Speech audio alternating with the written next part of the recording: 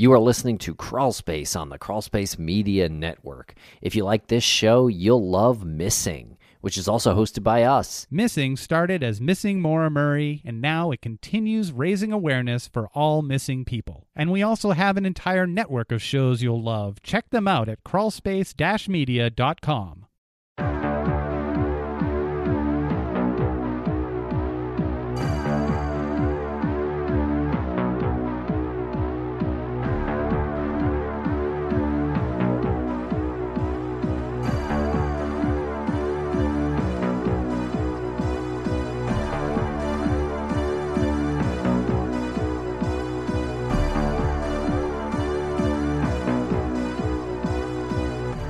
Welcome to Crawlspace. I'm Tim, here today with Lance. Lance, how are you today?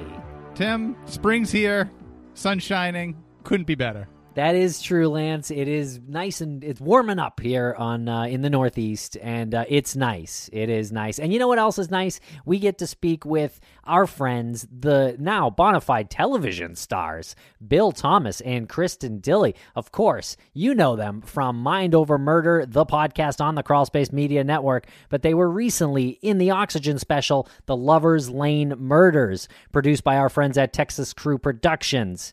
And Lance, we spoke about their experience on the TV show. Yeah, and what a great conversation we had. This was a rare conversation that took place on a Friday night. It felt good. It was a little bit more loose than our typical conversations, and it's always a delight to speak with Bill and Kristen. I was really fascinated with what Kristen had to say about her experience on the show and just balancing that with her professional life as a teacher, which made for a very fun and, at times very thought-provoking and at times kind of emotional conversation. Yeah, it's a great conversation, and Bill is not really holding back as we talk about, especially in regards to his relationship with the FBI and how he's trying to push this case forward again since the show has now been out and is kind of a tool, is there to be able to be used as a tool in the investigation. That's what he's pushing for. And you should check out the TV show. It's on Oxygen. Check it out. It's called Lovers Lane Murders. There are 4 one-hour episodes, and you can check it out. It's running on Hulu. You can get it on the Oxygen app.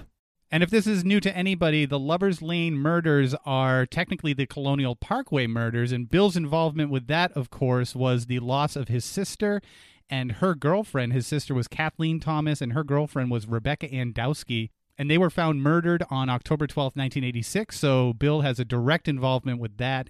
And it's also really interesting to hear Kristen's involvement and where she's at now, sort of the progression that she went through. Absolutely.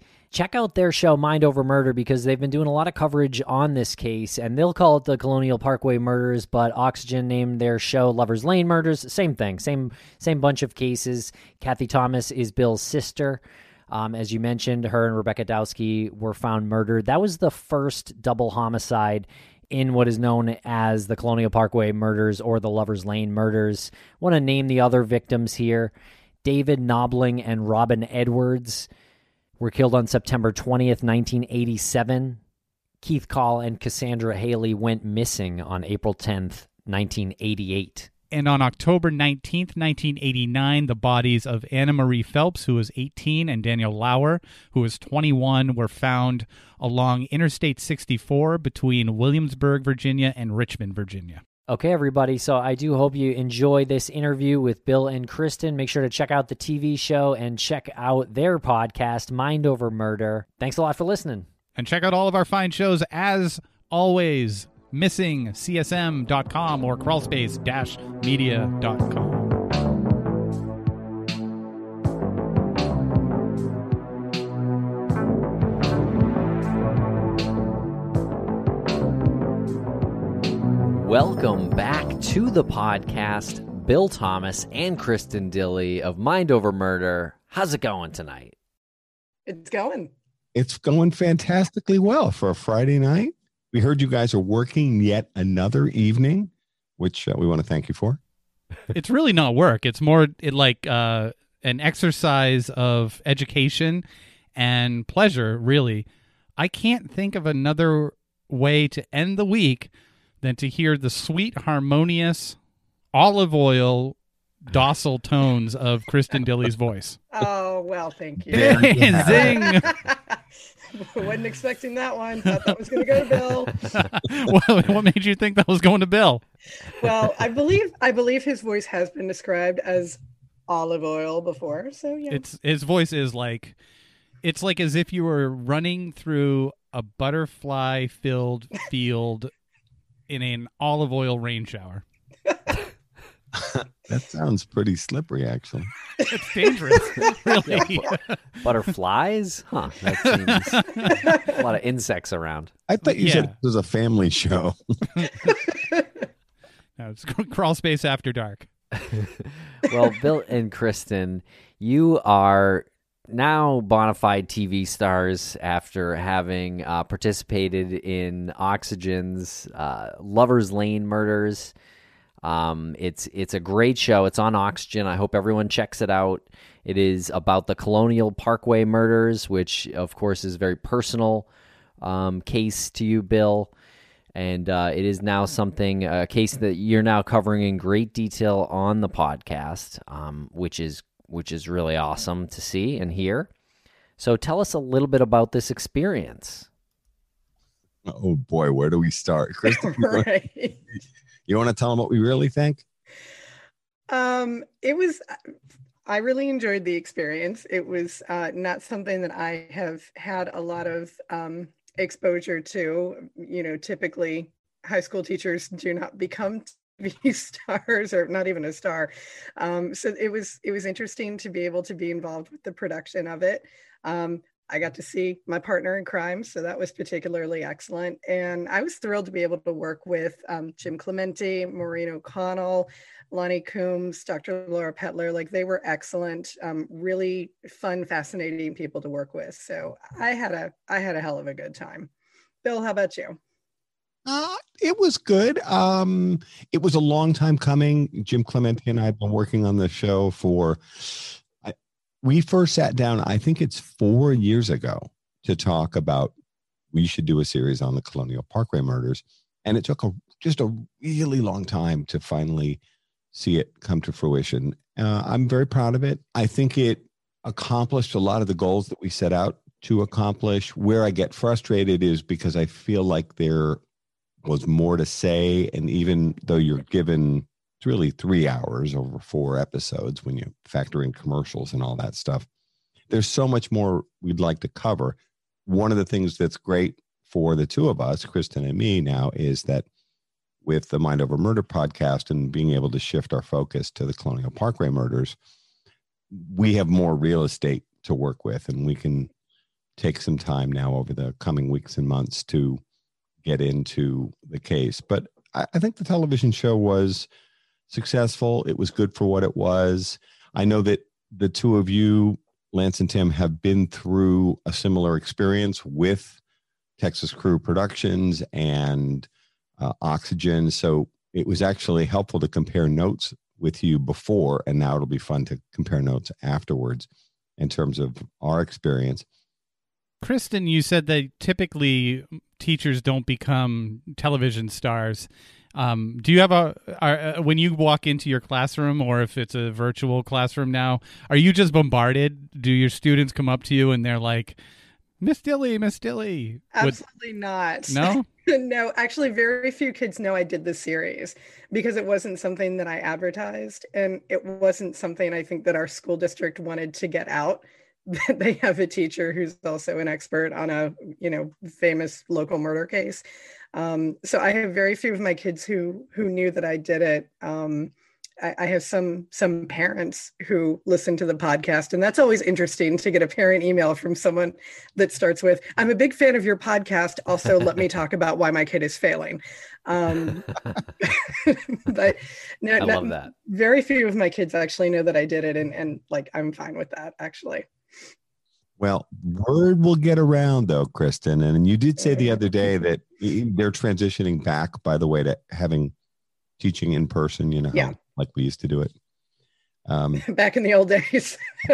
And Kristen did tell me the other day that one student mentioned something about her podcast, and 2 other students whipped out their phone and they were like, "What's the name of the podcast?" And they found it.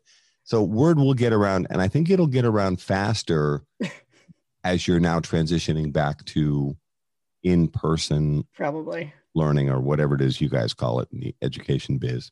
Yeah, hybrid learning. Yeah. When they find out that you have a podcast and they're like, "What's the name?" and they start scrolling through their phone, they're scrolling through like Crawl Space, Missing, Yes. Empty Frames, Mm-hmm. True Crime. Well, okay, just making sure that they Yep. have their And lineup of the correct podcast to listen to. And I do tell them I have all sorts of friends with all sorts of excellent podcasts. Here are some other ones after you listen to mine. Awesome. Then do you give them a promo code for better help? I like that. Yeah. I haven't done that yet, but definitely what are will. you doing? What are you doing, Kristen? Come on. 5 points extra credit if you use this promo code. Yeah. Promo code Crawl Space. Best I fiends. love it. Yeah, exactly. Buy a t-shirt, move up a grade. So, so tell us about the effects that this show has had on the case. You co-run, both of you co-manage a Facebook group on the Colonial Parkway murders, and there's a new website that's revamped and really terrific, colonialparkwaymurders.com. Make sure to check that out. It's got a lot of information and all your interviews. So that's a great resource. So well done on that. Well, thanks. That is all Bill. But tell me how things have changed. Well,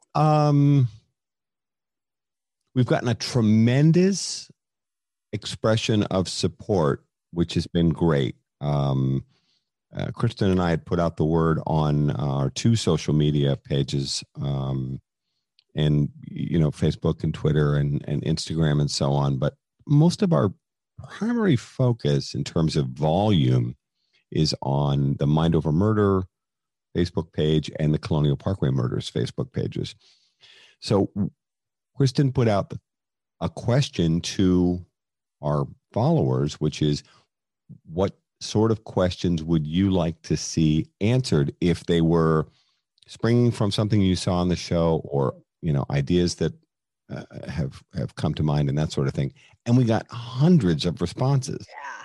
People had a ton of questions. Now we've had to sort them out. Like, can we talk about that publicly? People really dive down into the particulars. Mm-hmm. They have ideas. They have suspects they want to talk about. They want us to name names. And there's some things that we can't do.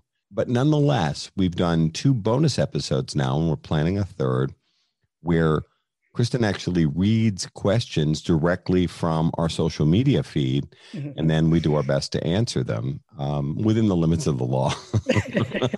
Yeah. We don't want to be accused of, trashing the reputations of any of the 150 persons of interest in the Colonial Parkway murders. Yeah, not interested in a lawsuit. No, exactly.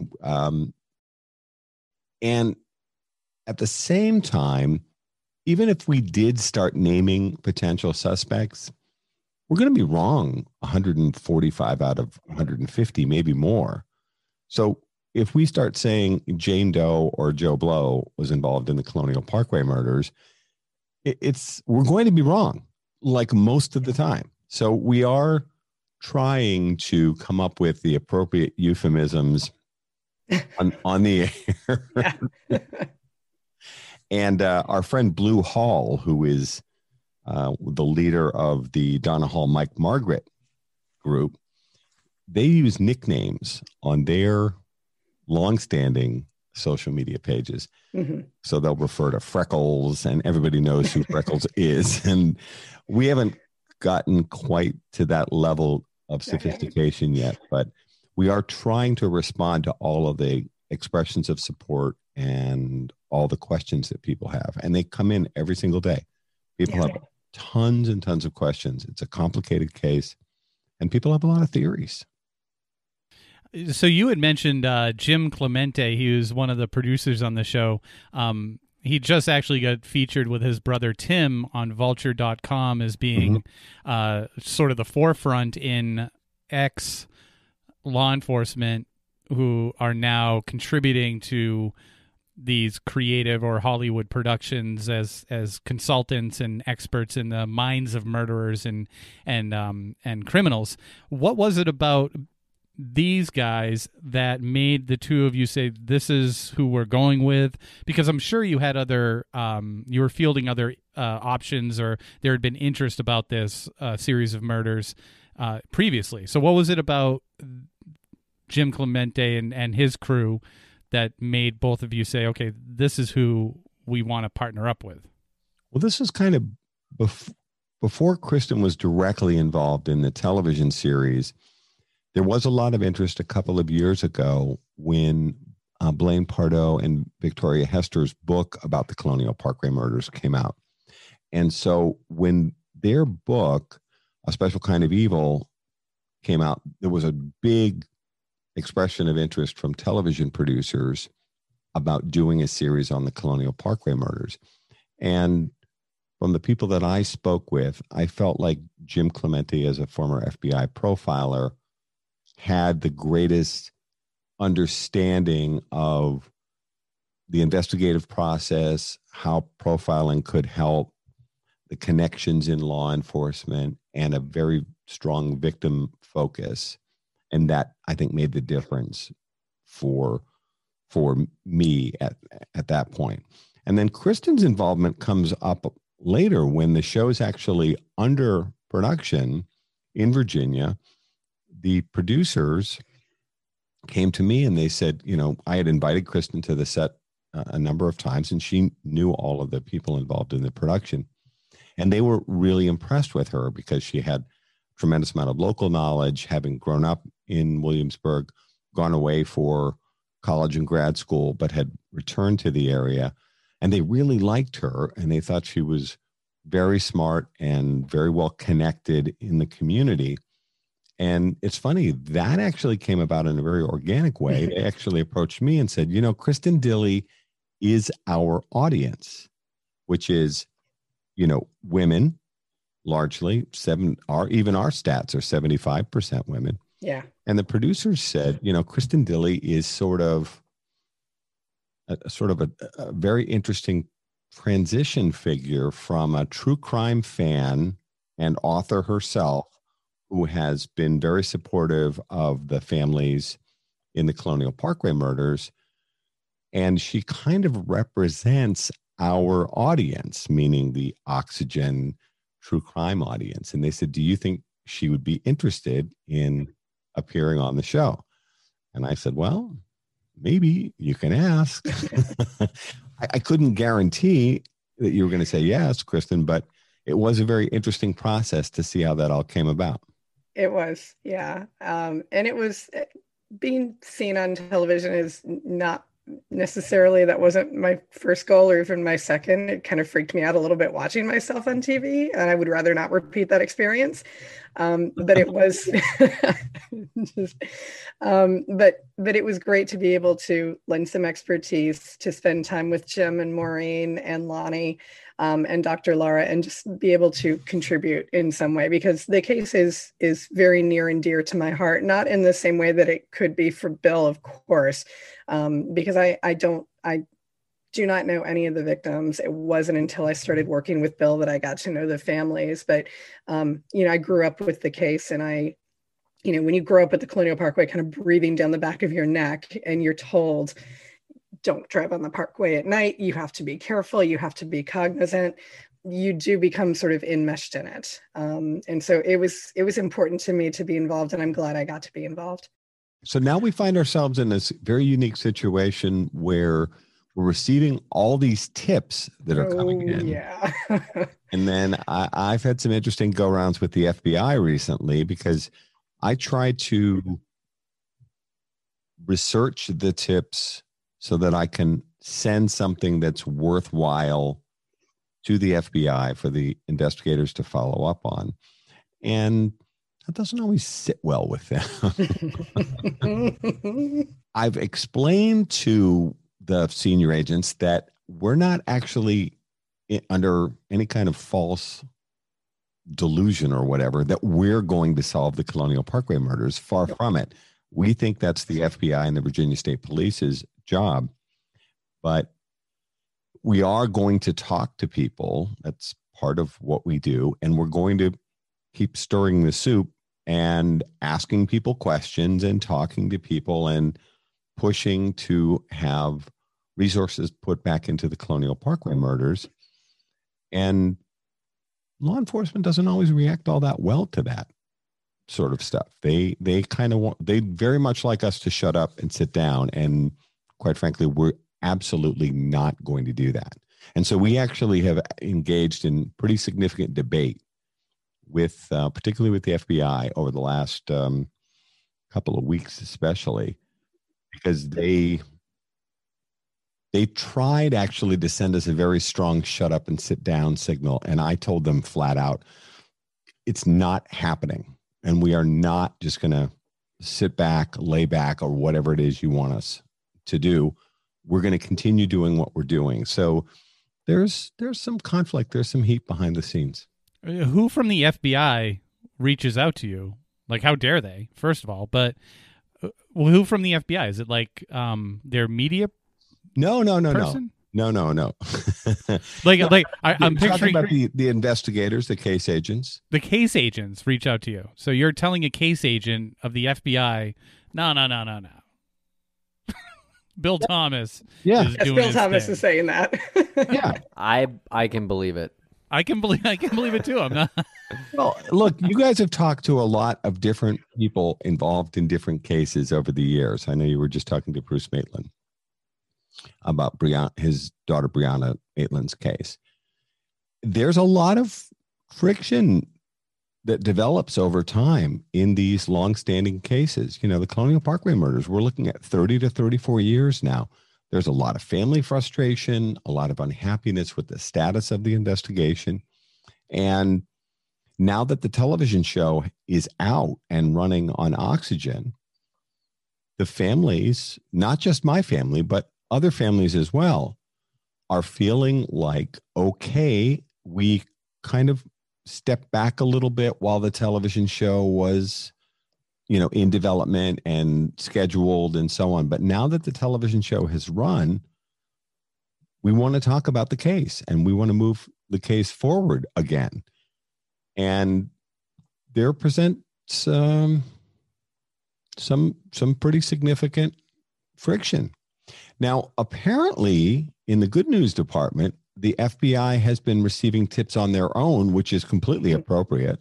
People have been calling in regarding the Colonial Parkway murders and leaving information at FBI headquarters, and they're following up on that. And then, and this is the part that makes the FBI less happy, I would say, we are receiving tips and researching them and then sending them into the FBI. And that doesn't always sit well with them. But I just told them flat out, sorry. No, I didn't even say sorry. I actually, and it's funny, a few times I've been drafting a response. There's been sort of this debate back and forth, and Kristen's like, you should take that out. Yeah, I've had to haul him back from the edge a couple of times and go, dude, you don't want to say that to the FBI right now. That whole first paragraph has to come out. Yeah. She's been saying, she hasn't said this on the podcast, but she said several times, Bill Thomas, Unbound. Yeah. Now that the TV show is out, I feel like we can speak a little bit more frankly about the status of the case without stepping on anybody at Oxygen's toes. So now we're stepping on the FBI and Virginia State Police's toes. We'll follow shortly thereafter. Well, has your relationship with the FBI changed since the show, or has it kind of been like this for a while? This got very pointed in the last couple of weeks since the show hit. I've even asked some of our experts behind the scenes, what is going on here? Mm-hmm. And, again, I won't get into the particulars of the debate or anything like that. I've been asked not to reveal any secrets, and I'll do my best not to. But no, this is since the show ran. And I actually think it's related to the fact that the show is out there. And Lance, you said something a moment ago. This has come up before when I had done interviews with the two of you on your podcasts, Missing and Crawl Space, and on other people's true crime podcasts, it became very clear that their public affairs people at the FBI do listen to these podcasts. And they've actually contacted me in the past and asked me to take things out of the podcasts. And we've actually done that, gone back to the hosts and said, would you please? And they were very specific. At 57 seconds in, this was said, and we would like you to snip that segment. Not necessarily all that long, but if they felt like it got too close to a particular area of investigation and that sort of thing. So actually, this has been kind of eye-opening. And hello, everybody at the FBI. Their public affairs people do listen to these programs, and they don't necessarily like everything I've got to say. So wow, how cool is that? That the FBI is listening. I'm pretty sure we can identify at least half a dozen Apple reviews that some agents at the FBI might have written. No, they don't usually out themselves. Do they rate and review? If you're listening, rate and review, guys. Come on. They really like the podcast where Lane check out all our other shows at crawlspace-media.com. Good rapport between the hosts, although sometimes they reveal, important investigative secrets, something like that. Bill, are you at the point where your first course of action with this is to just put down on, because Kristen, you said, you kind of edit his communications to government agencies. Yeah, sometimes. Is it apparent that he is at the point where his first course of action is, fuck it, I have nothing to lose. What's going to happen? What's the worst that's going to happen? Well, because that's what I feel.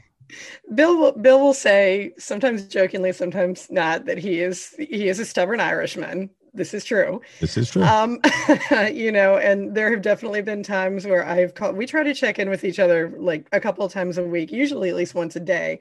So when I'm driving home from school, I'll give Bill a call on the Bluetooth, doing this safely.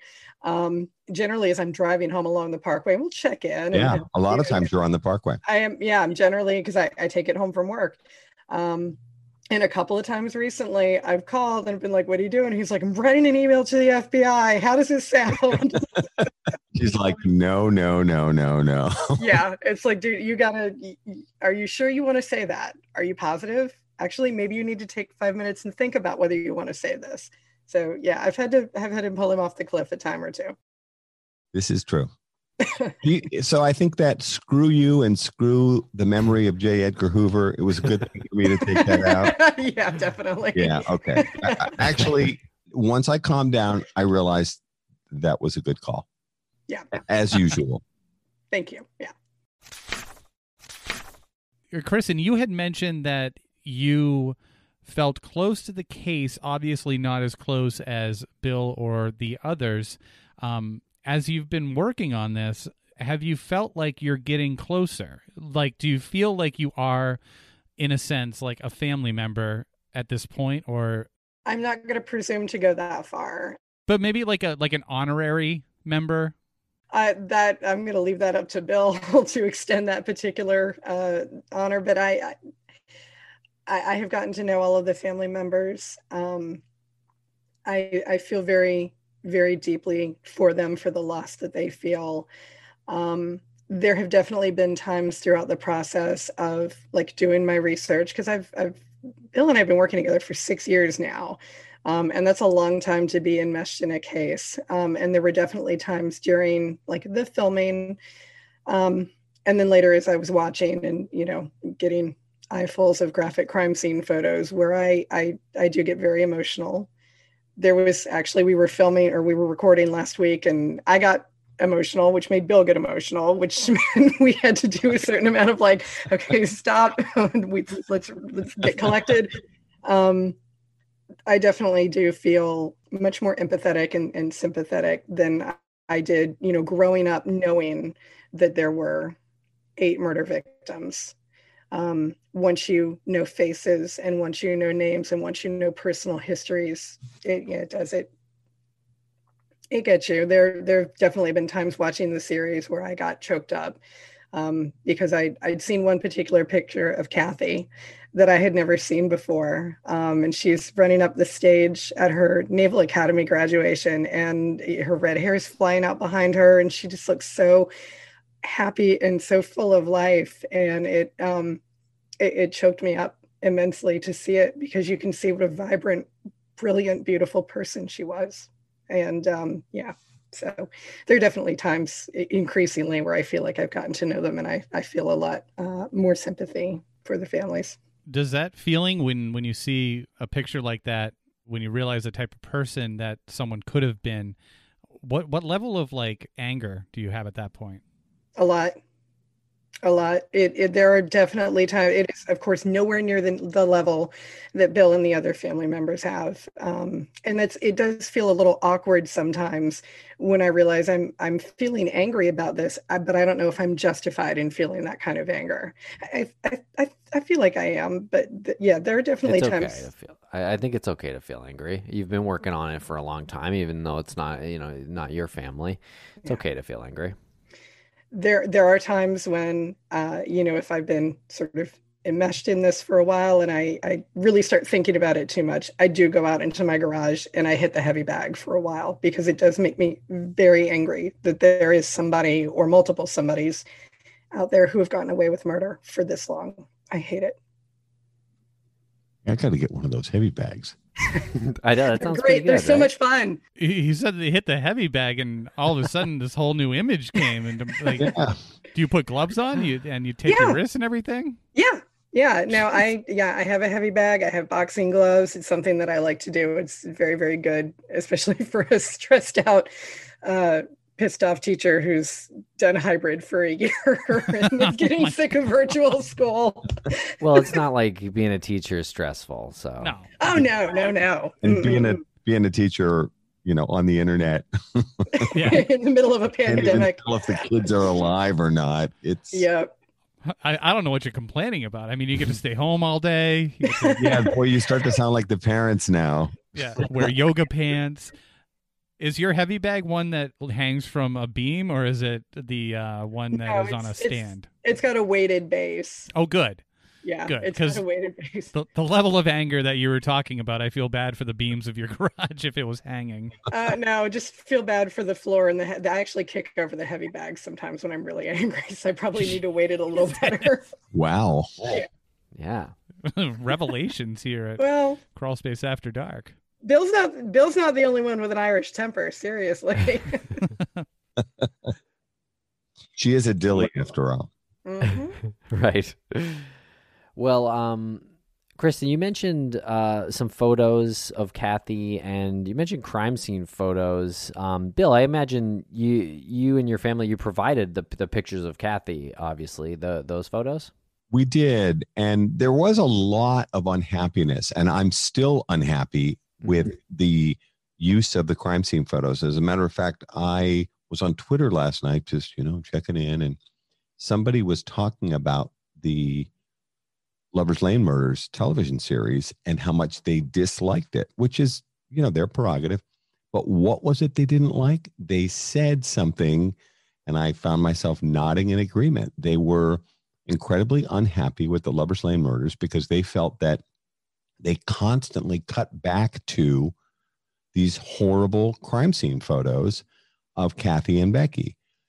And they're actually right. I didn't, their criticisms of the show, I didn't think everything they had to say was necessarily completely spot on. I disagreed with some of it, but I have to say, I thought the crime scene photos were used too much. They were extremely graphic. There was a lot of heat behind the scenes where I said, those exact things. I said, the crime scene photos are gory. They're unnecessary. You guys are using them for shock value. And at one point, keep in mind, I'm a consulting producer, which is the same role that the two of you performed on your television series.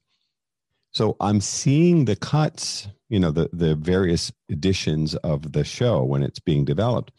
And I kept saying these crime scene photos are unnecessary. They're overly graphic. You don't need to be using them. And at one point, in the early going, they were using a lot of what they call stings, music, to add drama. So it would be like, dun, dun, that kind of thing, which made it even worse because it's so obvious that that's what they're trying to do, is shock people. And so even in episodes 2, 3, and 4, the show is roughly set up. There's 4 incidents in the Colonial Parkway murders, 4 double homicides. And so it's roughly 1 case per week over the course of 4 episodes.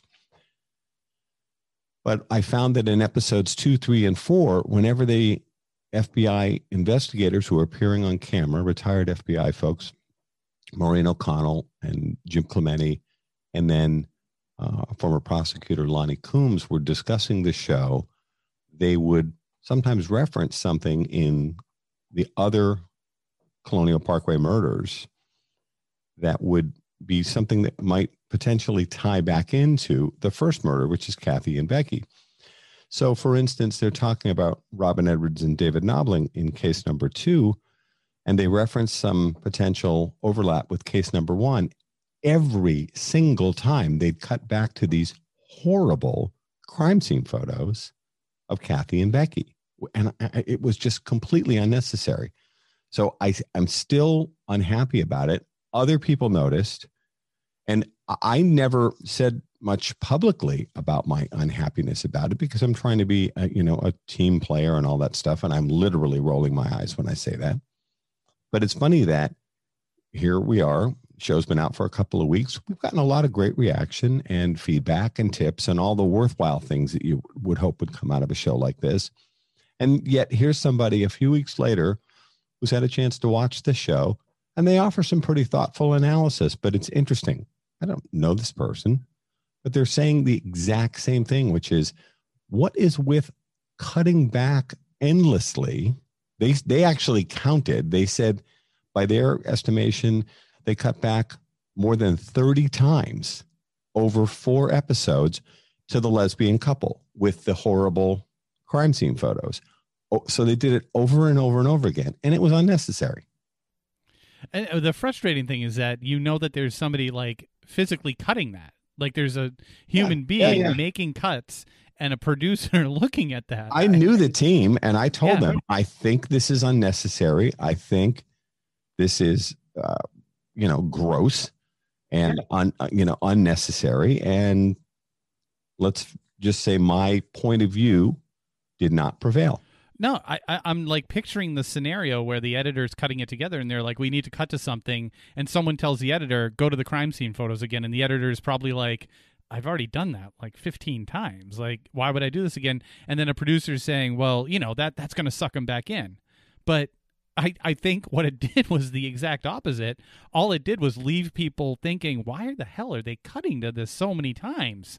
And I think like the context of that scene or the scenes that the crime scene photos are cut into gets lost because the viewer is sitting there going, why am I looking at this again? And that's what they walk away with. Well, and as opposed to showing pictures of these 8 beautiful young people when they were alive and vibrant, Kristen was saying, and doing worthwhile things, whether it's a picture of Keith Call in his Toyota Celica all dressed up to go to prom, or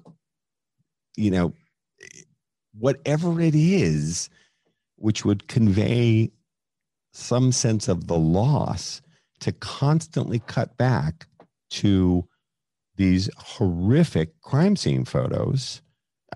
I thought it cheapened the look and feel and impact of the show. And all I could do was object over and over and over again. And then finally, you kind of have to throw your hands up in the air. The show is the show. They get to a final cut. It's locked, as you know, and they aren't going to make any more changes. And it went forward. But it's funny, even though I didn't say anything publicly, and I just said, okay, I'm going to zip it. People noticed, and people to this day who've seen the show are saying, why do they keep cutting back to these photos? I'm not going to dispute whether they cut back 30 times, as this reviewer mentioned last night, but I'm not going to dispute it either because they're probably right. And one thing I definitely got while watching the show is how complicated these cases are, and it's so much more than we can do in one episode. Like we can barely even scratch the surface in one conversation on this case. And I did notice one thing that kept coming up during the show, and it's the possibility of more than one killer. Yes. How do you guys feel about that? Well, Kristen, you want to weigh in? Bill and I get asked all the time, and of course, after this series came out, it was no exception, what our particular theories of the case are. One killer, two, are they all connected? Are they not connected? And I feel like there are days when I kind of go back and forth and go, oh, it could be one, could be the other. I think that right at the moment, and this isn't to say that's not going to change next week or next month, I don't think the cases are related to each other. And I think that does lend itself to the possibility that there is more than one murderer walking around free in the Tidewater area. I don't like that. Like, as a human being who lives here, I really don't like that. But I don't necessarily think that it is one serial killer who went from, through 4 years killing couples. But again, ask me next week, I might not believe the same thing. And my personal pendulum now has swung, over the years, I've gone back and forth, related, not related, one killer, multiple killers. Where I am now, and I think I'm learning more to this day about this case as we go along, I actually think that there's a very strong chance that some of these murders are definitely not related. And I said something to Kristen, which I haven't said on our podcast yet, but I probably will soon. I'll say it here first. I actually said to Kristen the other day, we talk about rabbit holes. That's my exclusive sound effect. And Tim kind of referenced it. The case is so complicated and there's so much there. And so Kristen and I talk about going down the rabbit hole. Mm-hmm. And I actually said to her the other day, you know something? I actually think the Colonial Parkway murders concept idea is actually the biggest rabbit hole of all. In other words, many of the investigators have said to us in the last few years, especially, that they think that these murders need to be looked at as independent events. And the investigators need to drill all the way down on each one of these 4 double homicides and related cases, potentially related cases that happened at the same time. Yep. I actually think the Colonial Parkway murders, just the moniker, the whole thing is actually the biggest rabbit hole of all, because you get down in that rabbit hole and you start thinking, well, it's got to be a serial killer. And you know something? Maybe it doesn't. And maybe it's not. I think some or all of these murders are completely going to fall off the table. And I think other murders that have never been considered part of the Colonial Parkway murders could easily be mixed in here. And we may have some of the same offenders in various aspects of these cases. I definitely do not think it's a linear 1, 2, 3, 4 series of serial killings. Absolutely not. Wow. Yeah, that's pretty incredible. And it makes a lot of sense because these killings happen and then this moniker is put on the event. Mm-hmm. Mm-hmm. The event, right? Like the Colonial Parkway murders. I don't know if it's intentional, but that moniker is translated in people's minds as murderer. There's a Colonial Parkway murderer. Sure. And that is so much more dramatic to think about. It's a story now. It gives you a conclusion, a possible conclusion. Could you imagine if something was put out there and it said for a series, like a series of independent horrible crimes that happened on a stretch of road? Sure. You'd be like, okay, that doesn't pique my interest at all. It's actually kind of depressing. Yeah. I mean, you see the same thing in, a number of cases, whether it's Zodiac or the Long Island serial killer. Even the name implies in the Lisk Long Island serial killer case that there's one killer. And yet, I've read a fair amount about the case. It appears likely in that example that there are at least two completely independent serial killers working that area of Long Island at the same time, maybe even competing in some sort of sick way. I think some of the Colonial Parkway murders, first of all, didn't even happen on the Colonial Parkway or even close, which people always were like, why are they called that? And we're like, we don't know. We didn't name them. It's very frustrating to have people make assumptions. I had someone on social media today saying, it's a reasonable question, but I don't know if we have a great answer. The question is always, well, what do you think the chances are that 4 couples would be killed over what is actually a 3-year period from 1986 to 1989 in a fairly similar fashion in a fairly tight geographical circle in a 3-year period? I accept the point, but there are enough differences in the Colonial Parkway murders where you think to yourself, maybe they're not related, or maybe they're not all the work of the same individual.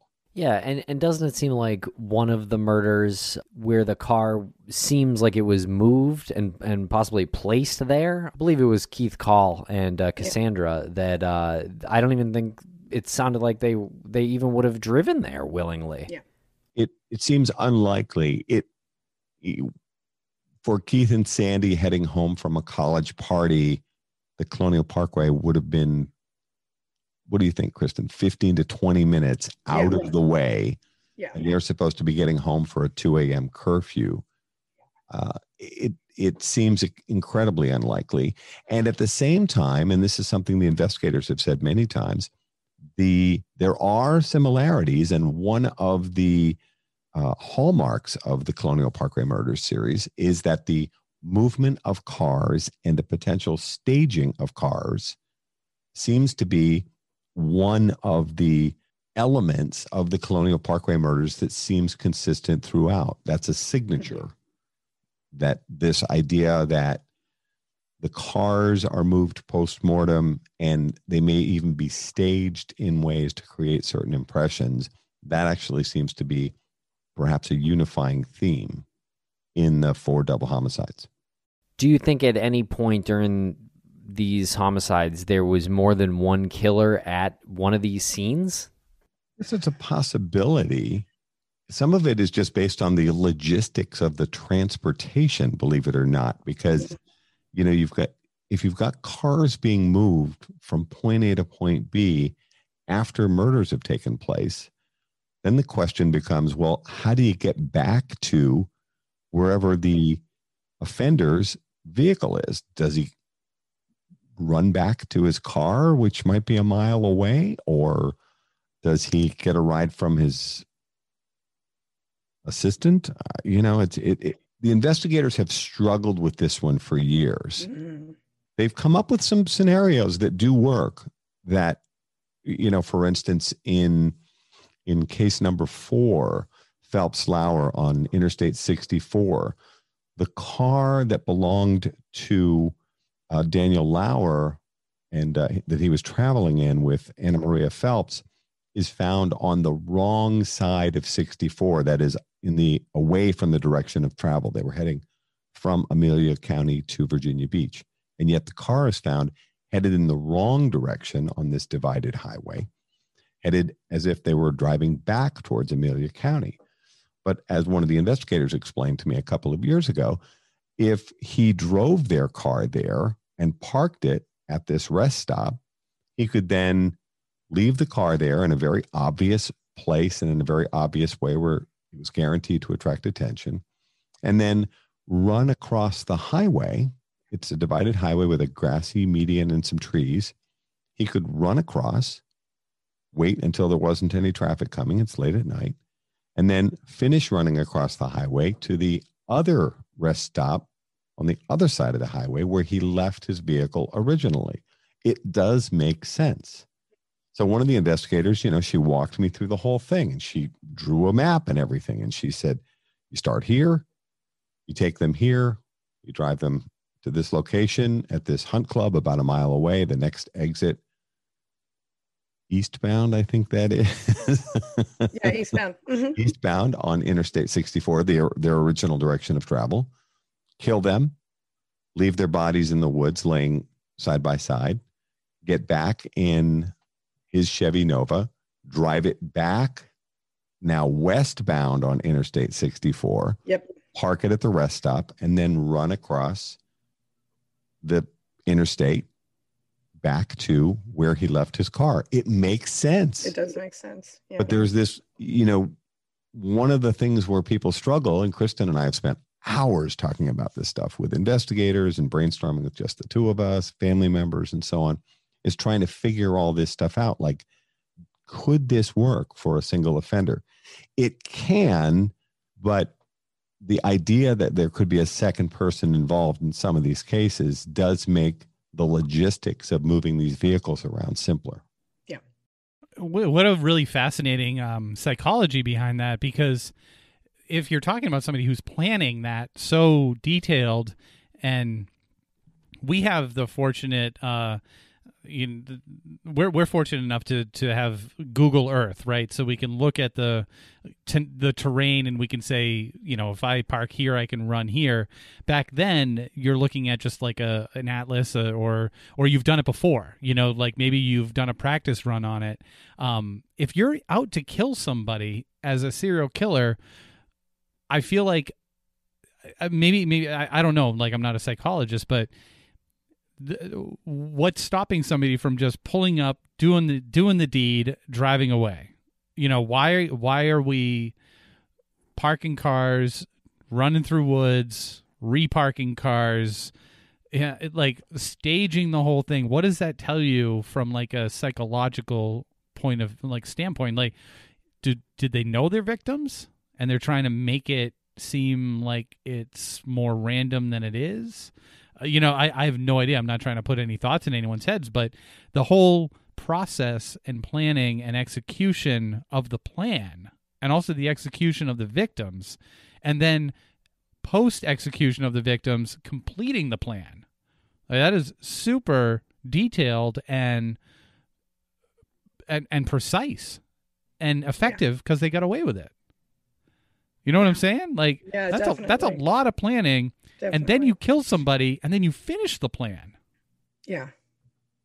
Well, some of the investigators have said to us over the years that the reason they're removing the vehicles is they're trying to create time, space, and distance, and to confuse the investigation. In other words, let's say a murder takes place at a particular place.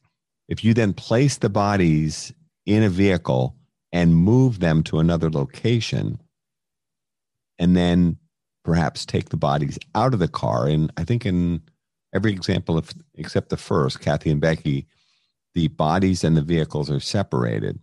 But if you move the car from point A to point B after a terrible event has taken place, and then place the bodies there, and then move the car to point C, you're now creating all of this time and space and distance from the original event and the original location. You're obscuring evidence, you're confusing your investigators, and they think this is all very deliberate. Yes. That this person or persons are doing this, and like you said, executing some sort of plan. And it's funny, and this is one of the reasons why I think they've said from the very beginning of the case, they thought that this offender might have law enforcement or military training, or both, because of all of the logistics of the case and moving cars and bodies and obscuring locations. They think this is all very deliberate. It's very interesting that you said that, because I was originally thinking like, well, the odds in my head that it was a couple of different killers, or two, not simultaneously. I mean, I mean, a couple of different perpetrators of the murders separate of each other, not like they were operating in unison. That's where I was going until we started talking about this, and you said your sister, that was the first one. That was the only one that didn't have the separation of victims and cars and that separation of time and distance. Is it possible that somebody could have done that and it got too close to them because they did not separate the victim and the car and the time and distance, and then the next ones, the subsequent ones, they thought, okay, I almost got caught that time, so what do I have to do? I have to separate cars. I have to make it look like they shouldn't have, they were over here. Like, I have to confuse the scenario. They maybe the person is somebody who was interviewed right away after that first murder and was like, wow, that was too close, but they couldn't stop. And they kind of enjoyed the fact that they got away with it, and they wanted to confuse everyone now. There have been, investigators who have talked about the idea that you're seeing the evolution of a killer through each of these different, kills. So it's, to your point, Lance, like in the first one, well, okay, I should have separated the body from the car. Well, they did in the second. And in the third, maybe they did it so well that, we've never found Keith and Cassandra. Certainly they sort of reached that pinnacle at that point. That is something that has definitely come up, from an investigative standpoint. And maybe they did it so well on that one that they were like, well, shit, no one found that body. I need the bodies to be found. So I can't do it so well next time. Yeah. Well, we've talked about the fact that in case number 3, the disappearance of Keith Call and Cassandra Haley, that if his goal was to make a couple disappear, he actually succeeded in that example. Now, he couldn't make a Toyota Celica disappear. So the car is left there with a lot of confusing detail that threw the investigators off. And of course, there's so many problems inside each one of these investigations with discarded evidence and missed opportunities and just horrifically bungled crime scenes that just make the whole thing incredibly complicated. It's worth noting, by the way, back to Kathy and Becky for a second. Yes, Kathy and Becky's bodies were found in my sister's Honda Civic, but it seems pretty clear, though, they still moved the car, likely with the bodies inside it, because they don't think that the murder took place at this Cheatham Annex overlook where the car was found, which is only about 50 feet from the surface of the Colonial Parkway, the road itself. It's way too open a spot to commit a murder unless you've really committed to this thing and you don't care who comes along to maybe discover you mid-process in this whole scenario. But it does appear even in that example that the murder took place elsewhere, they believe on the Colonial Parkway, and then the cars were moved to another location. So they took some steps in the first one. And as they go along, actually, Kristen's right, the murders evolve if they are related, and they are taking further steps to make the bodies disappear successfully in Keith Call and Cassandra Haley, and fairly close, actually, in the Robin Edwards, David Knobling example, which is case number 2, where the bodies are thrown into the James River. Fortunately for the investigators and the families, the bodies ultimately floated back to shore. But if they had been swept out towards the Atlantic Ocean, that couple would have disappeared as well. Well, I don't really tip my cap to people often, but tip of the cap to the two of you. You do such a great job with everything. Seriously, like, I don't know how you guys do it, honestly. Like, we're just obsessed. Well, and it's funny, for the benefit of your listeners, these are the rabbit holes that you can go down. Any one of these things, any one of the double homicides, you can go down all kinds of rabbit holes, or even this discussion we've been having for the last few minutes about related versus not related, and what's the story with moving the cars. I mean, You can go down so many avenues here. It's unbelievable. I got a tip today, which Kristen doesn't even know about. Tow truck driver, which is, by the way, a theory that's come up before. When you get into who else could approach a couple parked in a car in a non-threatening way? Well, law enforcement, obviously, but this guy actually is steering me back towards a tow truck driver, which is interesting in and of itself. This is somebody I know from the discussion boards. There've been thousands of people that have discussed this case over the years. This guy knows me from the discussion boards. And it's funny, he wrote to me this afternoon and he's like, oh, it's so-and-so from such and such a board. And of course, I only knew him by his nickname, but it's an unusual nickname. So he said, I've got something I need to share with you. And he starts talking about this tow truck driver. And of course, now maybe tomorrow I'll try to draw him out a little bit more with, can you give me some more specifics? But, it's, we talk about it in this week's podcast on Mind Over Murder. We talk about the Waterman theory. The FBI had this theory that crimes were committed by watermen, the guys that work as crabbers and fishermen in that area of Virginia. And there were a bunch of watermen that were considered potential suspects, including some people that could easily have been involved. But you can find all sorts of credible possibilities throughout this case. Right down the rabbit hole.